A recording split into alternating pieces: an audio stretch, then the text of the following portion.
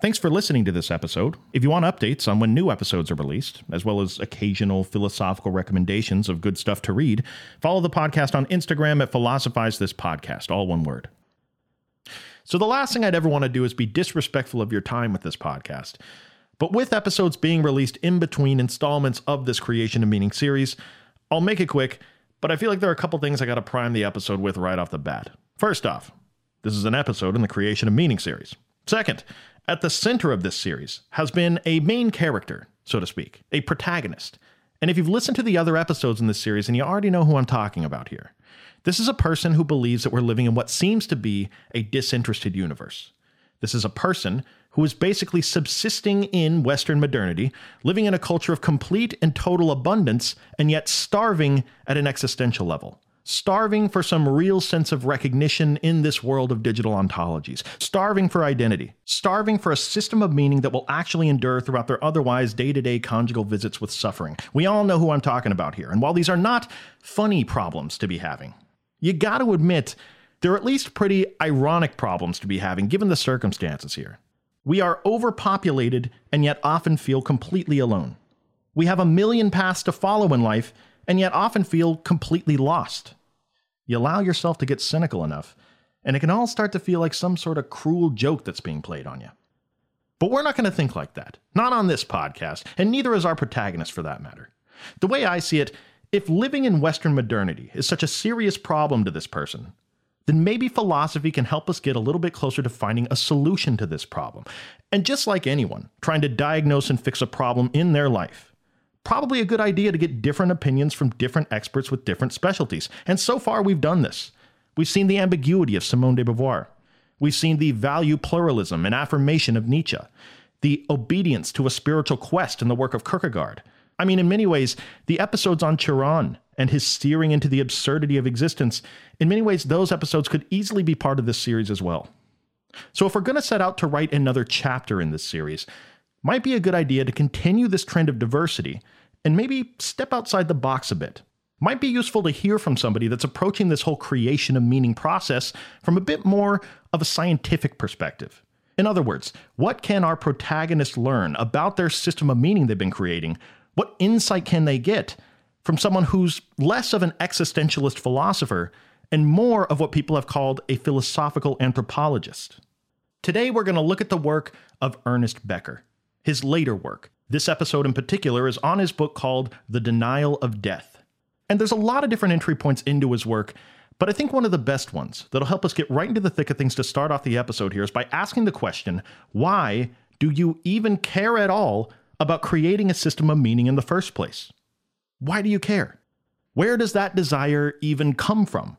Why is our internal experience not like the internal experience of other animals, where they don't seem to sit around and agonize over whether or not their life has meaning?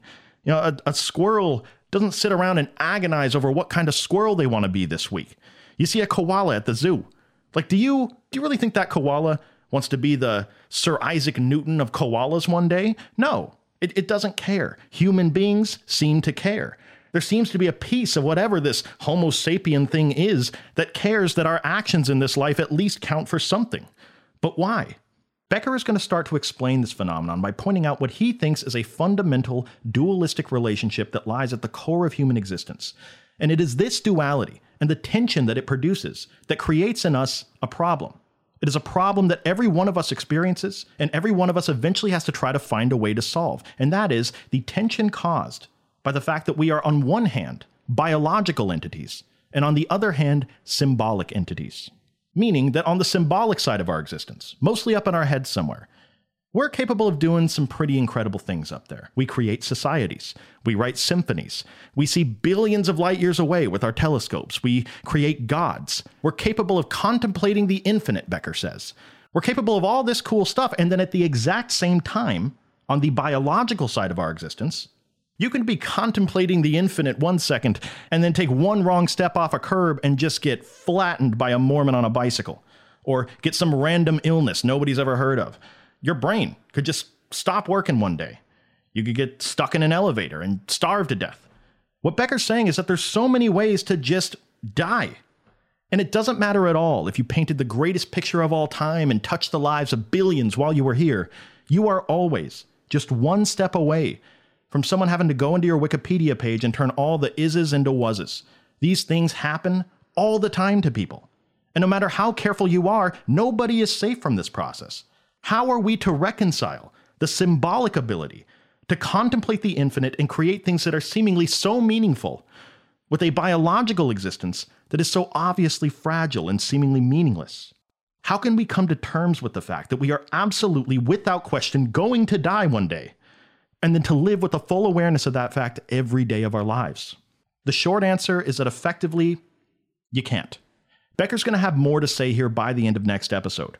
But for the sake of introducing the thesis of the denial of death, human beings cannot function in the world while also having an awareness of their death constantly haunting them up in their minds. Becker thinks it would be far too painful. See, once you become aware of your own mortality, if you don't do something about it, you're going to be living in a pretty uncomfortable place almost constantly. Philosophers describe this feeling in a number of different ways. They may call it ambiguity. They may call it nausea. Some call it an existential paradox. But regardless of what language you want to use to describe it, Ernest Becker is going to call this place being in a state of terror. Terror induced by the realization that we are limited animals with unlimited horizons. He describes the state of terror every person finds themselves in here. Quote, "This is the terror of death. To have emerged from nothing, to have a name, consciousness of self, deep inner feelings, an excruciating inner yearning for life and self-expression, and with all this, yet to die." End quote. For the sake of clarity, let's get to the bottom of something real quick. What is the specific problem that we're actually trying to solve when it comes to this terror that Becker says people experience? Because it's not just a fear of death. In many ways, that'd be a much easier problem to solve, but it'd be missing out on most of what Becker is saying here. What induces this terror in people is not the act of dying. People don't fear the moment of their death. They fear the implications of death, what our death will say about our lives and the things we did or didn't do while we were here on this planet. So maybe the more accurate way to describe what we fear is to say that we fear both life and death.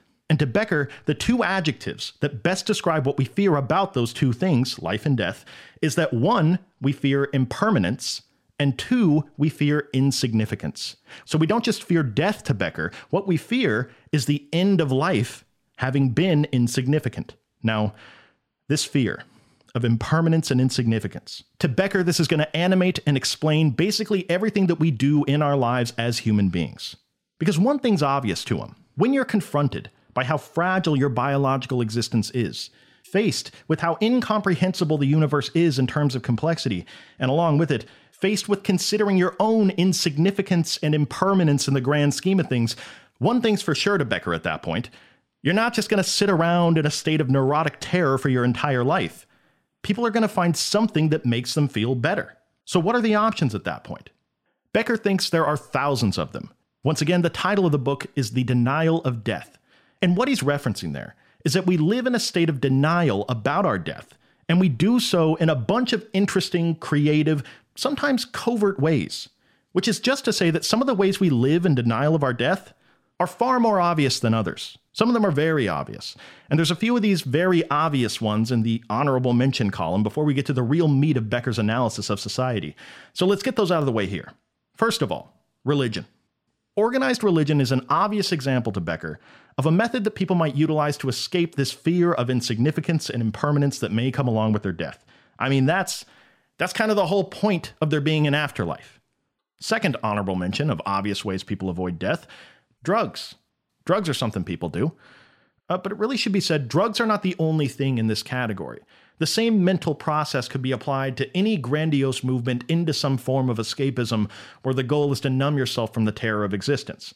And you could really do that with anything. I mean, you could do that with Pop-Tarts if you try hard enough.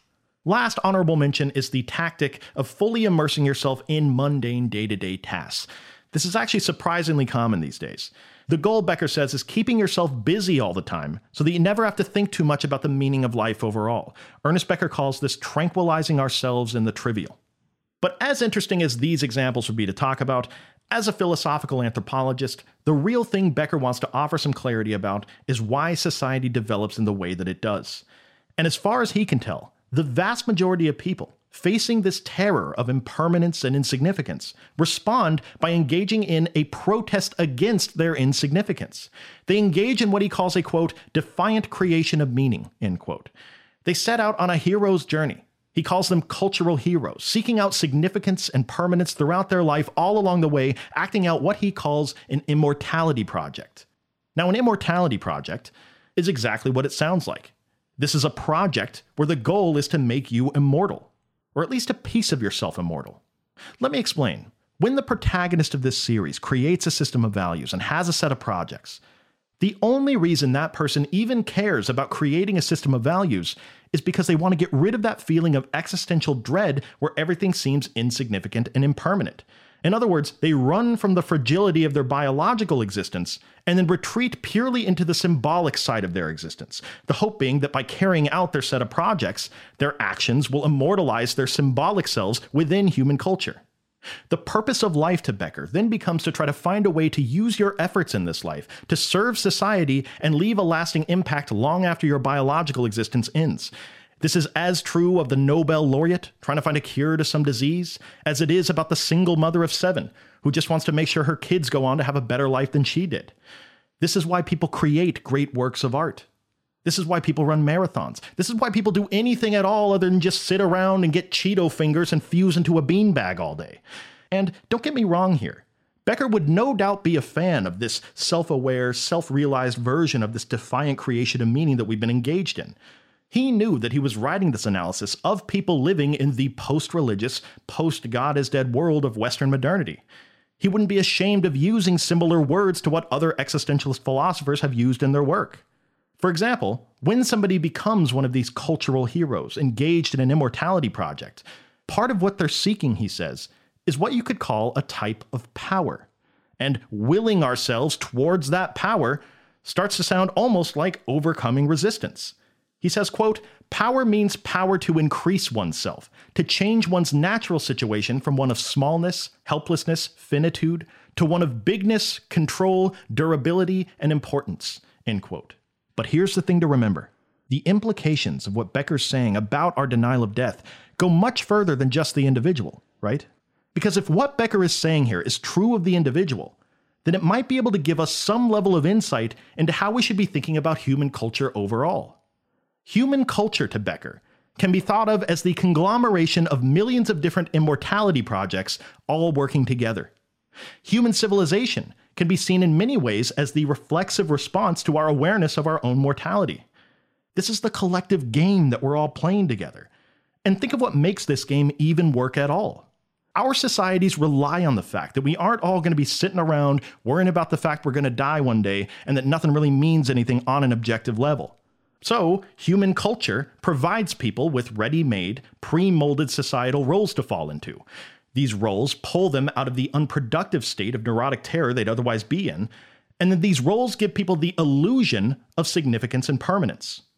What Becker is saying is that we learn to identify ourselves and our values based on the categories that our culture gives us to work with. Where else would we get them? We don't just pull random categories of identity out of thin air. We say things like, I'm a homeowner, I'm a ballet dancer, I'm a Democrat, I'm a Republican, I'm an entrepreneur, I'm a blue-collar worker. We say this stuff, but what you really are, though, is a collection of illusions.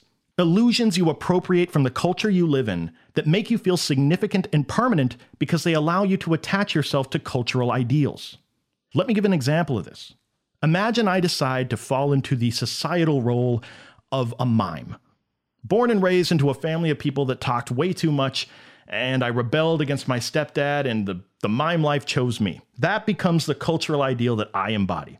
Now, Becker would say, falling into that pre-molded, socially accepted role brings me a lot of comfort. For one, I feel significant and individuated, because now I'm not just some random, shapeless being. I'm a mime now.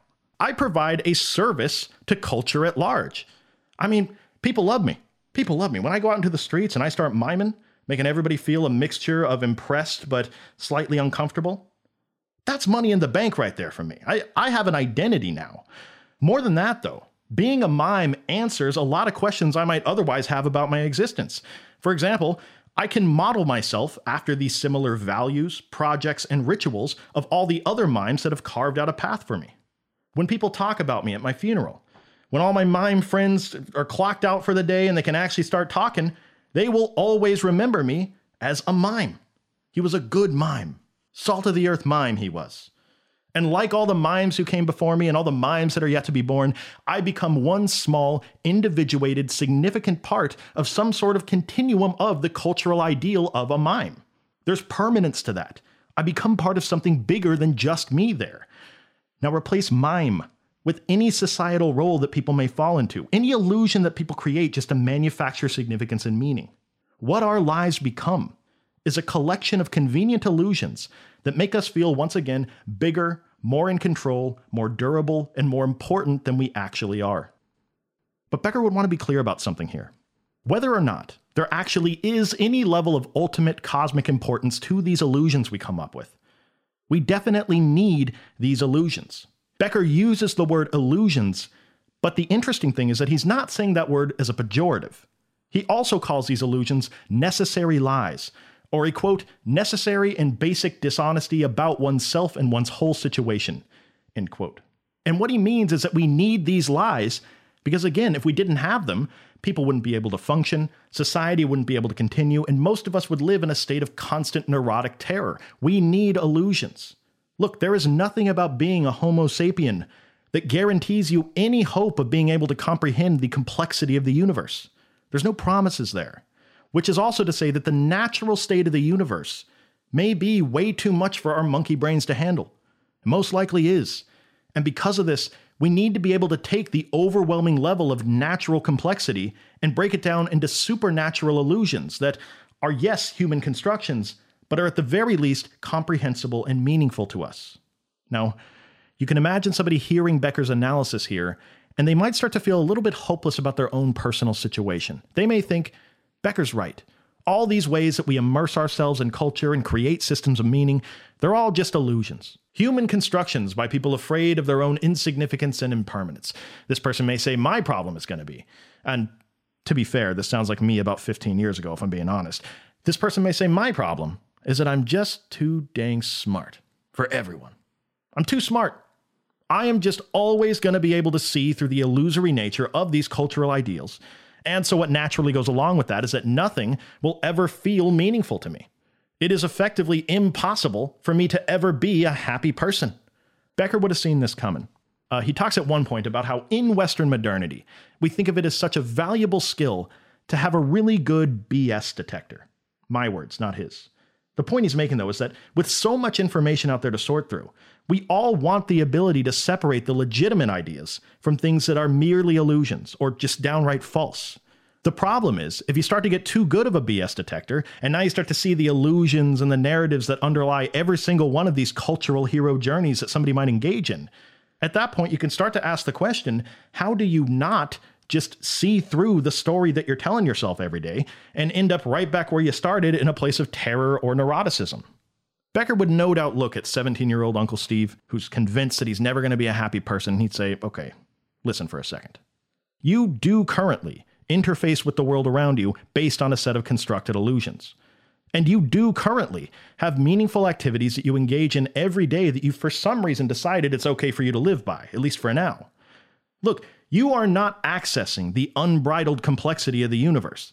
You're a dancing monkey just like the rest of us. And maybe take some of that overflowing intelligence that you have, all that neurotic energy, and apply it to something that's actually going to be productive for you.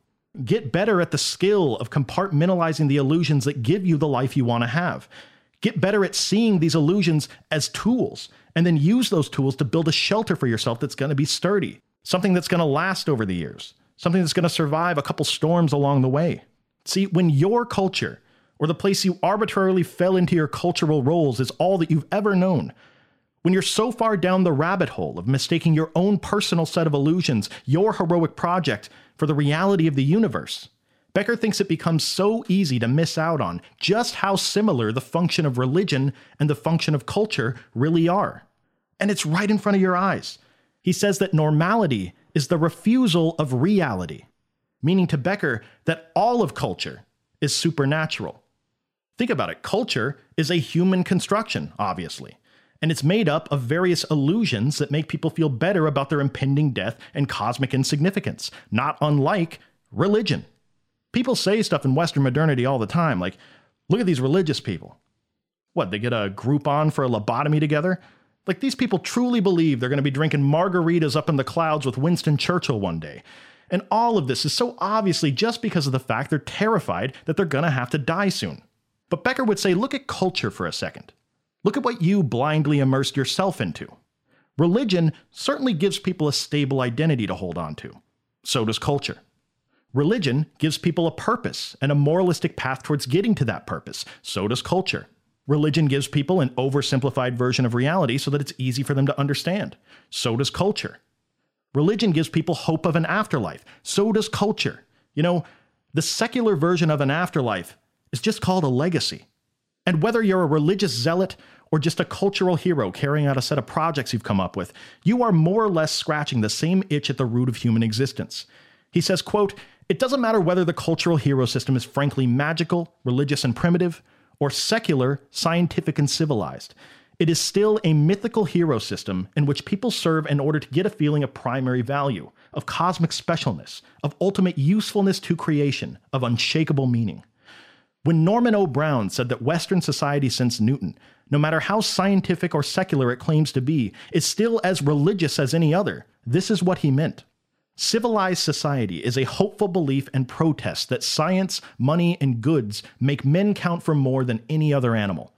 In this sense, everything that man does is religious and heroic, and yet in danger of being fictitious and fallible." End quote. So no matter how secular or scientific something may seem to be, ultimately, it's just a part of our religion of Western modernity. As he says, it doesn't matter if it's a totem pole, a temple, a skyscraper, or a family that spans 3 generations. All of these are monuments to the same cultural, heroic, religious process that people are engaged in.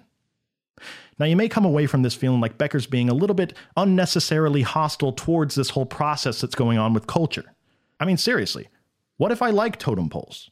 What if I like skyscrapers? In other words, what is the problem, really, with people finding a purpose for their life by immersing themselves in a culture and then providing a service that makes society better for the people around them? Don't we want more of that to happen, instead of people just tranquilizing themselves with the trivial or drowning themselves in drugs and entertainment? Becker would no doubt say yes. And he's not coming at anyone with any kind of hostility here. Remember, Becker is an anthropologist and ultimately a scientist. It may feel a little bit abrasive when somebody not only tells you what you're doing, but then tells you why you're doing it, almost like they're your therapist. But understand, the intent of the therapist is never to make you feel bad or to make you feel dumb. The hope is that by understanding what drives you at a fundamental level, you can at least be a little more aware of what's going on and a little more capable of being with whatever it is that you're going through. You know, you can go your entire life hating things about yourself and how you interface with people in the world around you. You could spend your entire life thinking that you're broken, that there's this part of yourself that needs to be fixed, and until it's gone, you're never going to be able to fully live. But just like this latent fear of death, this terror and pain that resides just under the surface, the way that I read Becker is that it seems like what he's trying to do is to show us what is going on, and that even if we have to live with this trauma, this fear of death for the rest of our lives, at least by showing us it, we can maybe learn to just be alongside it, or at the very least, not be boiling in your own soup all the time. Now, a big part of what he's trying to show us is something about ourselves that's going to be extremely important for the rest of his work that we're talking about next time. Something about ourselves that if you just approach the study of human beings from a place of complete Enlightenment-era scientific value neutrality, you might miss out on something very important about our existence, and that is this: that there seems to be a part of whatever a Homo sapien is that is undeniably religious. Now remember back to the beginning of the Kierkegaard episode. Use whatever language you want here. If you don't like the word religious, use the word anthropomorphic. Use the word spiritual. Use the word human if you want. But Becker's going to say no matter what words you decide to use, recognize the fact that there is a part of being whatever kind of creature we are that cares about our actions being meaningful and counting for at least something. That is an impulse well documented in our religious traditions. Part of being the type of creature we are is the tendency to turn to oversimplified illusions that make us feel more comfortable. well documented in religion as well. The protagonist of this creation and meaning series, and many other people like them, may find themselves having a hard time connecting the things that they do in their life to anything that's meaningful and enduring. They may fancy themselves a rational, scientific kind of person that remains neutral and unbiased and checks their values at the door when giving their analysis of the world. But to not acknowledge the religious side of human existence only may serve to hurt you. Or as Becker theorizes, maybe a totally value-neutral scientific approach towards understanding something as value-laden as human behavior has been sabotaging the entire process. Maybe what we need is something more like a humanistic science. Something that can understand not just why people create the immortality projects they do, that go on to do so much great stuff in the world, but also something that can understand why people do the horrible things they do. Why they hurt people. Why they hate people. How it could be that a person whose contribution to society helps others and saves lives all the time, but they're also simultaneously a kind of person who will, quote, kill out of joy, as Becker says. Next episode, we're going to talk about the dire consequences of this denial of death. It's not all good stuff. This is an important message in the later work of Ernest Becker that he never got to send out during his lifetime. Cancer may have taken the biological existence of Ernest Becker, but his symbolic existence lives on through what many call the greatest work he ever produced, the book we're talking about next time, Escape from Evil. Thank you for listening. I'll talk to you next time.